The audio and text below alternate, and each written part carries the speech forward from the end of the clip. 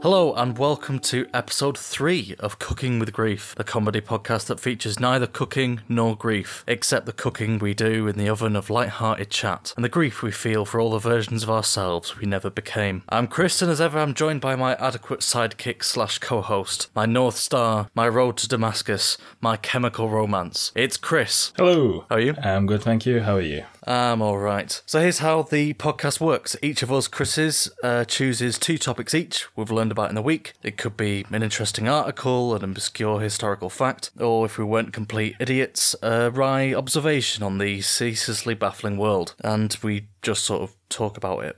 And that's about it, really. And your role, dear listener, is to laugh along or sit in unimpressed silence. Whatever you feel most comfortable doing. So, Chris, what's your first topic? Okay, so my first one comes out of a 6th century horror film. So, archaeologists in Sweden have unearthed an ancient town, as archaeologists are wont to do. Only everybody in it was murdered where they stood, and their bodies were left to rot where they fell. Basically, that was it. Everybody in the town was massacred horribly and left, and they weren't even robbed or anything. Right, so keeping it light then. Yeah, well, this is cooking with grief. That's true, yeah.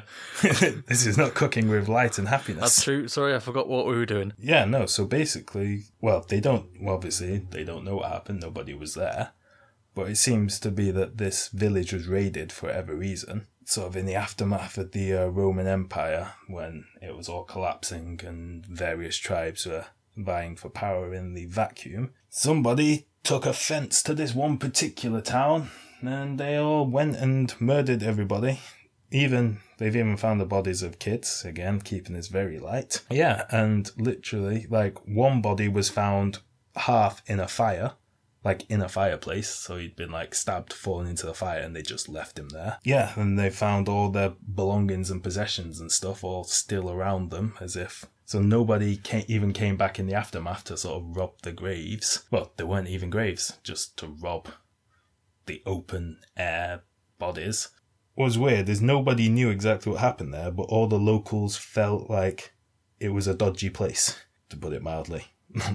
Apparently the locals were like, you shouldn't be digging there, and when asked why, they were like, we don't really know why, we just know it's a evil place. I mean, that does sound like one of them sort of real estate euphemisms, rather than saying, scene of a mass killing. More of a dodgy vibe, just... Yeah, it's just a bad vibe. Just, I might have slightly effects on house prices, but nothing major. No, no half-burned bodies. Yeah, no woodworm or anything. Oh, no, it's... And beautiful south-facing windows, so, it's not all bad. What more do you want? So it's what? It's like a raiding party that came through and just butchered everyone and then left, or a specific form of revenge? Well, they don't know. They can't say. They found it weird because the fact that nobody came to loot it. They found animals and bodies still, but still in their pens. So nobody looted the livestock. Nobody took the jewelry. The only thing they found was that all the weapons were all taken and buried in a heap, or piled in a heap somewhere. So it might have been the animals? Probably wasn't. If the animals led an uprising, they probably wouldn't go back to their cages. That would be a very short-lived... Perfect alibi. The next town over... next town over, haven't heard from, the village in quite a while, so they send a messenger over and they ask, a sheep, what's going on here? And the sheep just goes, don't look at me, mate. I've been in my pen the whole time. Also, I'm a talking sheep. And they go, fair play, I can't. Case closed. Or case mysteriously left open. I try my best not to be a petty person, but that is taking a grudge too far, I think. Oh, just a little bit. If it was indeed a grudge, who knows? Maybe somebody was just like, I don't like your face, so I'm going to murder your entire village. Doesn't like any face in the whole village. Mm-hmm. I mean, it sounds like a sort of early prototype of what everyone does in GTA, really. Yeah, basically. Video games are often blamed for causing violence, whereas I think it's the other way around. It's a healthy outlet. So, because some psychopath didn't have access to, the infinite grenades cheat, had to do it in real life. Exactly. That basically explains Viking culture. Apologies for summing the entirety of Viking culture up as people who couldn't play GTA. Oh, that's an interesting point. I sort of agree. I don't think that video games cause violence. I think people just really do seem to enjoy, if they can't inflict misery on others, at least inflicting virtual misery on virtual people. It's like we have this urge. Yeah, I think it's a inherent flaw in being super brain apes. Bloody chimps. That's the subtitle to your PhD on evolutionary biology. Bloody chimps. Oh, if somebody's done a PhD on evolutionary biology of monkeys and apes and all that, if somebody hasn't called their PhD damn dirty apes, I'll be so disappointed. I think maybe in a PhD you could sneak in a couple of jokes like in the appendix, but not in like the main title. That's only if you're a coward. Well, I am both a coward and an idiot who couldn't do a PhD, so you know, I might be thick, but at least I'm a coward. Okay, so that's my story. What have you got? Well, I'm gonna go for something a little bit more lighthearted, if that's all right. Chris, if you could change your name to anything at all, what would it be? Shaka Lufa Khan. Of course it is. I've known you for a long time, and I've always known that about you. Well, a couple in Adlington, New Zealand, have lost an appeal to name their newborn son SpongeBob. I agree with whoever stopped them, to be fair. Yeah, well, New Zealand are sort of oddly strict when it comes to names. In the UK, you can name your kid whatever, which is why celebrities can have, you know, all the kids have daft names. But this couple changed their surnames to Mr. and Mrs. Squarepants, but kept their first names Stephen and Claire, which makes you think, yeah, why didn't they go whole hog and just name themselves, and at least then, you know, they can sort of consent to live with the consequences of being Mr. and Mrs. SpongeBob SquarePants. So he was formerly Stephen Jones, and she was Claire Hicks. Obviously, they're a fan of the animated series or whatever, but they're not allowed to call a kid SpongeBob, which I think's fair enough, to be honest. I want to know what they settled on instead. Because, I mean, they've kind of committed to that joke. Yeah, because it's not like David Squarepants is a normal name if they name the kid David, exactly. Yeah. Unless they change their name again and just keep trying till they get something. What, like Sponge Robert, maybe? Because it's a bit more formalised. Make it a bit more formal. I was thinking more if they changed the surname as well. So, you know, they became the Dovers, and then they called the kid Ben. Yeah, I think it's one thing to call you know a child after a kid's cartoon, another to give them a sort of euphemistic name. Well, they could have gone with Jas and then called him Hugh. Good. I mean, I feel like these are all like jokes from The Simpsons where I was literally picturing Mo as I was thinking of these and being like, come on, there must be one, there must be a good one. Yeah, Amanda Hug and Kiss. Yeah, classic. But I mean, I suppose kids will always find a way to bully other kids about anything. So, I mean, it doesn't help if you've got a stupid name, but you can have a perfectly reasonable name and they'll still laugh at you because you've got an odd name. Not that I'm encouraging bullying, like going, oh, well, kids are going to bully you anyway, so have stupid names, because there's literally no point trying to stop it. I'd be rather, more in favour of, trying to teach kids not to bully, but... That's a bold stance. Today on Cooking with Grief, we come down on the side against bullies. I know I am such a brave social warrior. So New Zealand have currently got a list of 77 banned names you can't give kids, including Lucifer. Surely there must be more than that. All right, I think 77 that have been tried and failed. So, okay, go on. So, at no point has anyone tried to call a kid fox sticks, but I assume they'll knock that back down too. So the ones that have been tried to put through include Lucifer. That was a no. Christ, also no. Fish and chips for a pair of twins. Detroit, that didn't make it. And sex fruit, one word. Oh, I've got a story about this.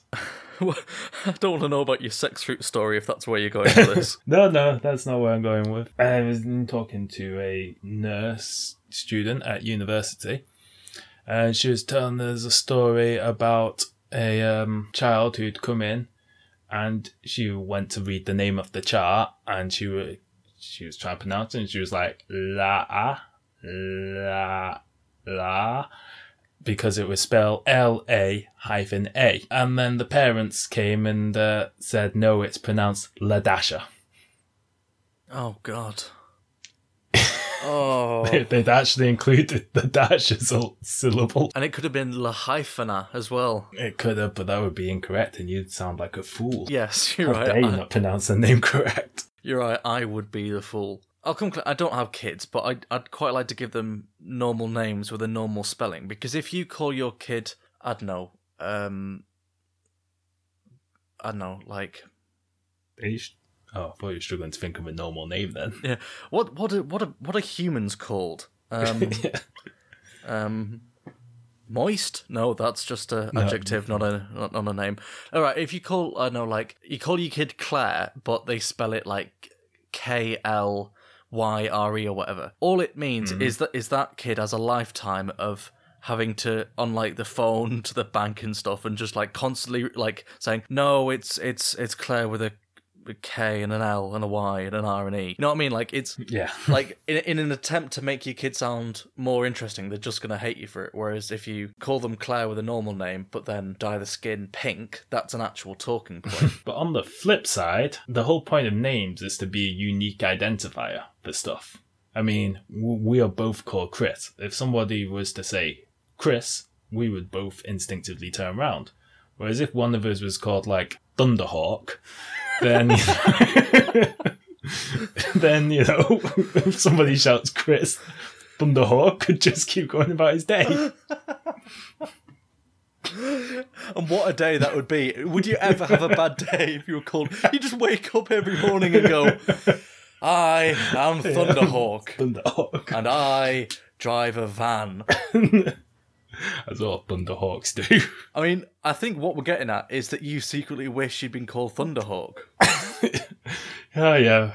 I can't lie. And what I suspect is that's your pet name for your penis.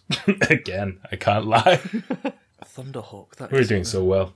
We managed to go like a whole 15 minutes or something without mentioning penis or genitals or anything else. And I'm so sorry to lower the tone. It was inevitable. That's true. We're going there. That's true. I'll finish off with the final fact. Despite all those names I listed that New Zealand didn't allow, oddly they did allow both Number 16 Bus Shelter as a series of first and middle names, and Violence. So it's like, I don't understand, why are the rules arbitrary? That is very arbitrary. I'd like to call my kid, yeah, Detroit. Absolutely not. You should not be parents. Well, I'd like to call my kid Number 16 Bus Shelter. Absolutely, how. Or maybe if they could prove there was an emotional connection, maybe that's where he was conceived. That's true, but yeah, Detroit also suggests a much more literal moment of conception. Although you don't really tend to, in my experience, yell out your location at the moment of bliss. Speak for yourself. Yeah, well of shame. Or whatever, wherever you happen to be. Yeah, a position of isolation. I don't know. It's been a while. I don't know how to explain this to you, but you may struggle to conceive from a position of isolation. I mean, that sounds like a challenge for Thunderhawk. So, Chris, what's your second topic? So, for my next topic, I'll go a little less bleak. Head over to the US of A and to Las Vegas, Nevada. I'm just going to put some words in your mouth here, but I imagine that if you were to think of Las Vegas, you'd probably think of the Welcome to Fabulous Las Vegas sign, Caesar's Palace, the Venetian. You'd probably think of Mr. House and NCR and Caesar's Legion, because I know I do. But yeah, would that be a fair assessment of your image of Vegas? Yeah, I think so. Casinos, the Strip, bright lights, that sort of thing. That sounds about right. Yeah, well, guess what? You're wrong. Oh. All of those things I mentioned are not technically in Las Vegas at all. They are officially in a place called Paradise, which might be ironically named depending on your level of debauchery. So, hang on. So, what we think of as Vegas is not actually Vegas. So, what is actually Vegas then? Actually, Vegas is slightly to the north, where there are also casinos and whatnot. But the Strip itself, and also the airport, for that matter, are actually in it's what is apparently called an unincorporated territory. I don't pretend to be a expert on American municipal definitions, but from what I understand is they basically said that this is not a city. Right. So I mean, how bad is Paradise's tourism board if it's allowed literally another city to become it? It's actually the other way around. So apparently what happened was Nevada legalized gambling way back when, and so they built some casinos near Las Vegas, with it being the largest town, I think. But what they did was they deliberately built them just outside the city limits so that they didn't have to pay taxes to, well, you know, they only had to pay state taxes and they didn't have to pay any taxes to the city. And because it was all run by the mafia, they decided they didn't need any of the things that a city was supposed to provide, you know, because they didn't want the police snooping around, so they were very happy not to be paying for police protection.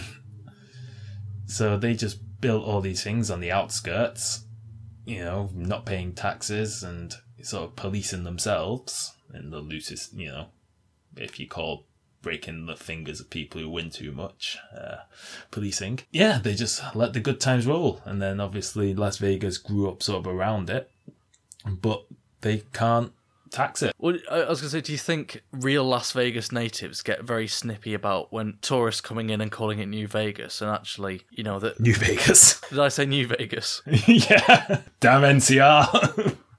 Coming over here and calling it New Vegas. I don't often interact with the real world, so I have to see everything through a prism of video games and fiction. You know, are Las Vegas as Las Vegations? Vegations? Are they quite snippy about people saying, "Oh, I love Vegas," and then they sort of say through gritted teeth, "No, you're a fan of Paradise," or do you think? Well, I don't know, because they obviously all market it as Las Vegas, so I don't know. I don't know if anyone would go to that. It feels weird thinking that people actually live in Las Vegas. It seems like, well, I don't know. I suppose they must. I'm going to say they must do, because obviously everyone who works there, you know, they've got families and there must be schools and yeah. Well, everything I know about Las Vegas that isn't from Fallout, I learned from CSI, so that doesn't exactly paint a glowing picture either. Apparently, there's lots of murder, most of which leave semen at the scene. I'm just going to gloss over that because we talk about semen every single episode, and I'm just trying to drastically avoid it. Just in general. My only sort of... I suppose my first cultural knowledge of Las Vegas was from Hunter Thompson. And again, that it doesn't Fear and Loathing doesn't exactly paint it in a particularly positive light, but then not many things are when you've got a sort of... you know, a maverick journalist chronicling them. I don't actually know anything about Hunter Thompson or Fear and Loathing in Las Vegas. He's one of my favourite writers. That's obviously the most important thing you need to know. Put that on his gravestone. Chris's favourite writer. There's a really great photo of him, Johnny Depp, John Cusack, and a blow-up doll in a car together, just looking like they're having the best time.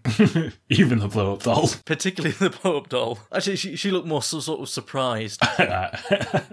She was aghast.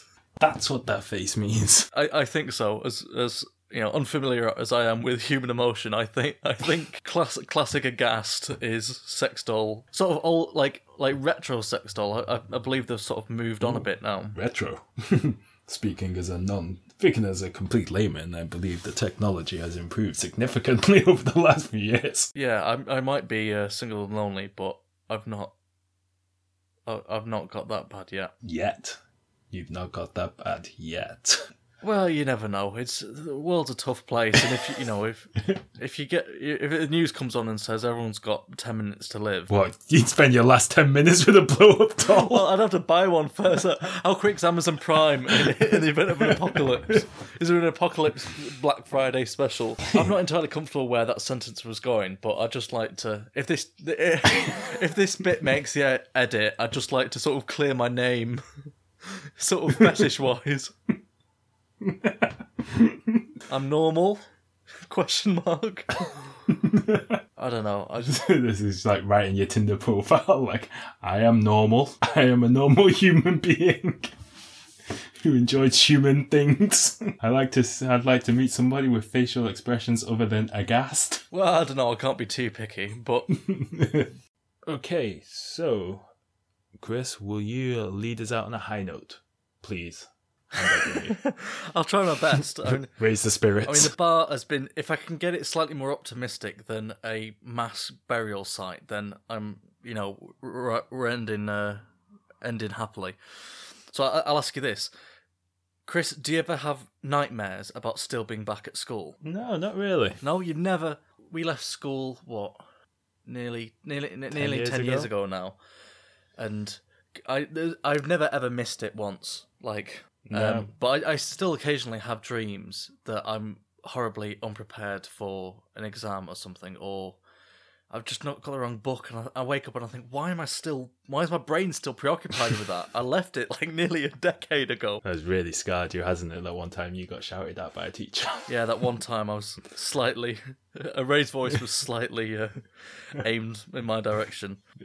It was one day I'll write a horrifying memoir about it. I still haven't forgiven you for that time that I laughed at something you said and I had to work outside. Well, you shouldn't have been friends with someone so entirely hilarious. And while we're airing our petty grievances, I won't ever forgive you for the time we decided, I don't know why, to reenact the dance from Dirty Dancing, and you just need me in the crotch. And I think we both got sent outside, even though I was the victim. Yeah, that was my fault. I mistimed the jump. I'm no Jennifer Grey. I've always said that about you.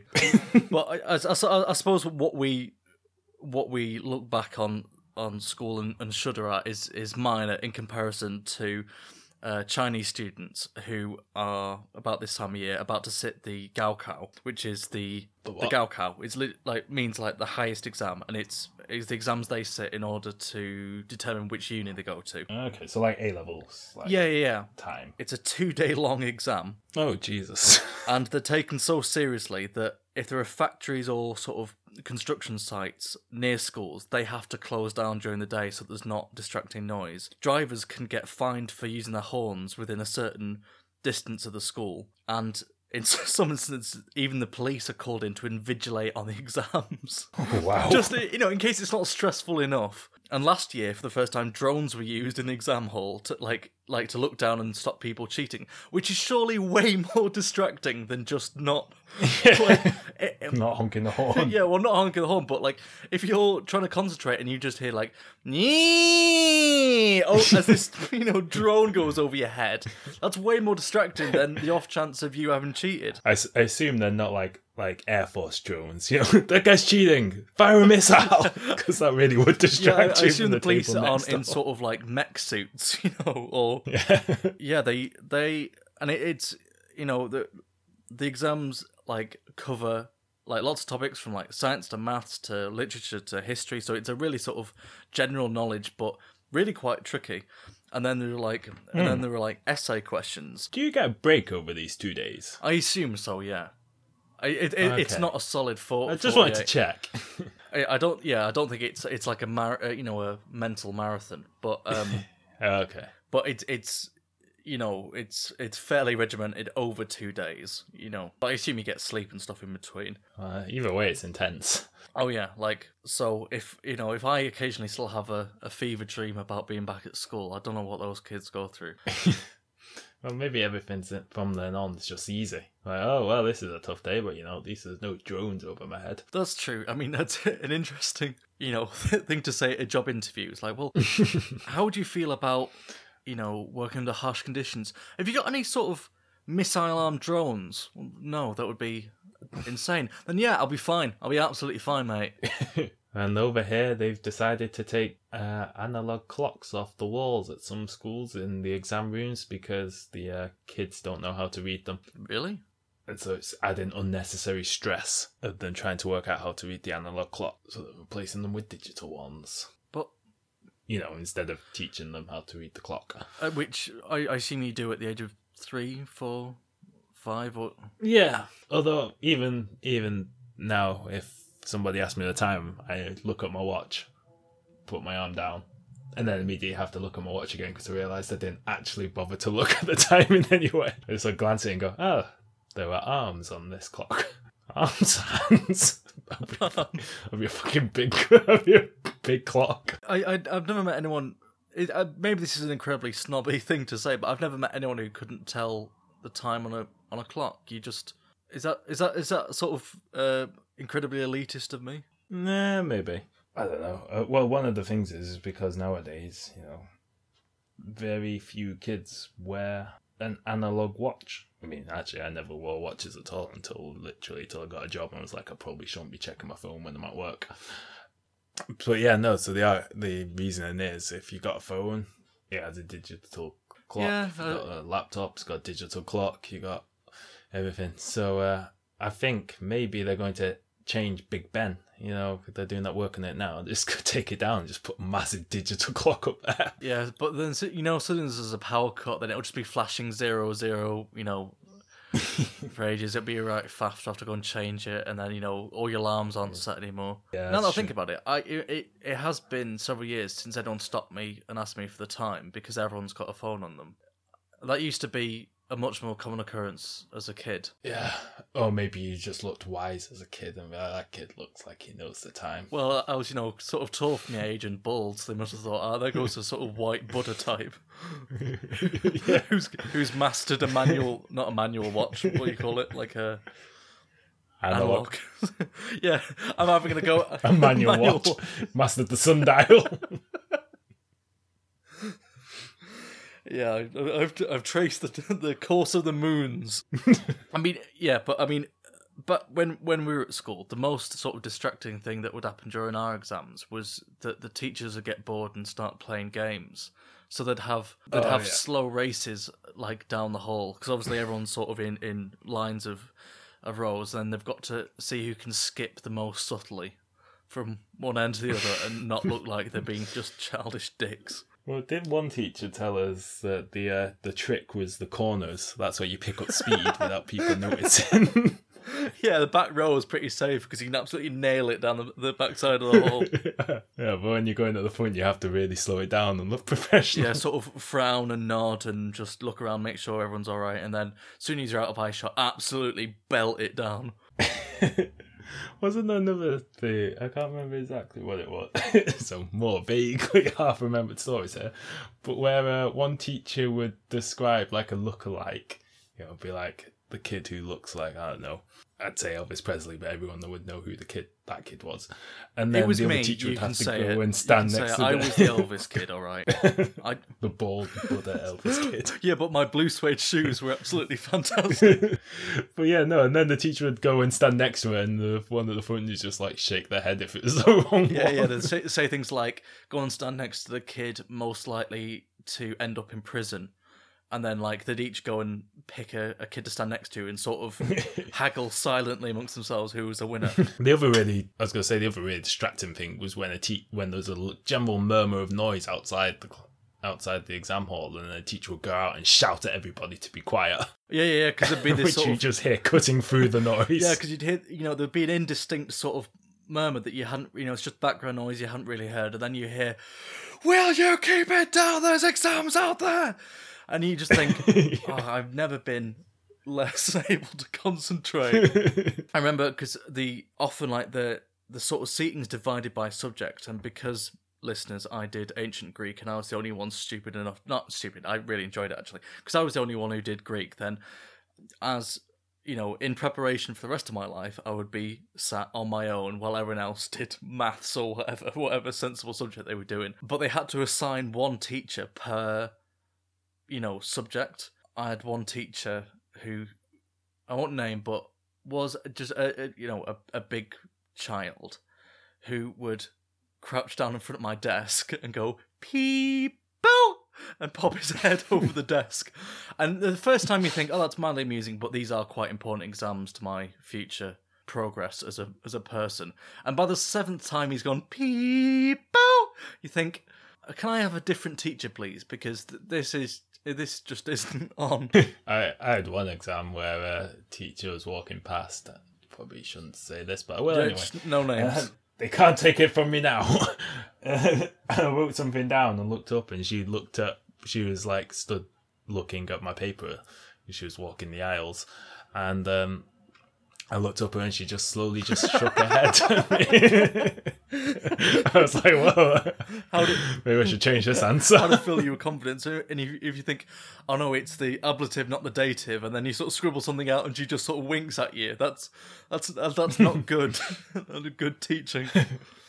Well, it is good teaching, it's just morally dubious teaching, that's all. Yeah, it's not kosher teaching. Yeah. Because I remember another time, because the other problem is that, like, because I just did subjects that no one else did, then they're all scheduled at weird times. So everyone else finished, like, they finished school about 2 months before me, and I was just left over the summer, just hanging on to do, like, one Greek paper or whatever. Well, luckily it's really helped you in your life since.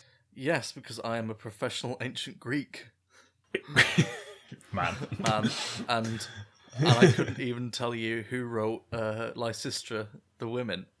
And it was It wasn't Euripides. It was Aristophanes. It was, and and that just doesn't work for the joke. Who's there? Aristophanes. Aristophanes who?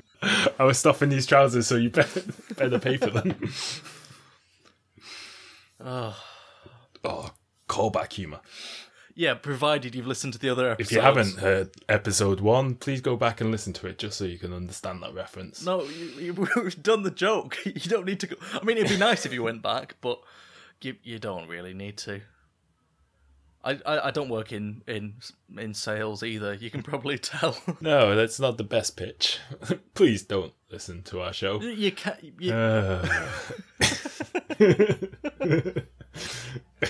We should just rename this.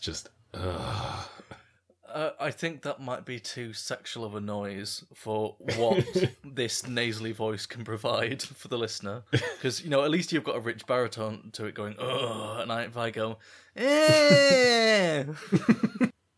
Oh, this got weird quickly. It got weird straight away and stayed weird, and we knew it would. That's true. That is true. So, exams, eh? How about those exams? Yeah, and if you're in school, then fuck you, I'm so glad I've left. God, I don't miss it at all. I remember the last day, on the last day of school, like, we had this big sort of meeting with all the, sixth formers and the headmaster, and there's a cake, and they sort of wished us well on the, journey to uni or the correct ends, whatever we're doing. I didn't get invited to that. Carry on. You definitely did, because I'm about to tell an anecdote in which you feature. Oh, right, okay. All right, well, go on then. I stand corrected. I think it was you anyway. I only had 2 friends, and you were one of them. I think I remember it was you. Like, just someone was saying, like, oh, it's really going to miss this place, and we're all going to stay in touch. And I think just, the 3 of us just looked around, walked out without saying goodbye to anyone, and never looked back. Just... Screw this. I literally haven't spoken to anybody from that school apart from you and our other mutual friend in the last 10 years. And even he's fucked off to the side of the world just to get away from us. Yeah, it's not going well. Yeah, it's like if you meet teachers now and you bump into them, like, what are you doing? What did you make of yourself with the all the instruction and passion I tried to instill in you? And then you tell them what you're doing, and they just look sad, as though they have somehow failed. And, in fact, you that's failed them. Breezy note. But I was going to say, I don't bump into any teachers, because I moved all the way down to the other end of the country to also get away from you. Well, there's the high note you're asking for me to end on. Everyone leaves in the end. And now we must leave you.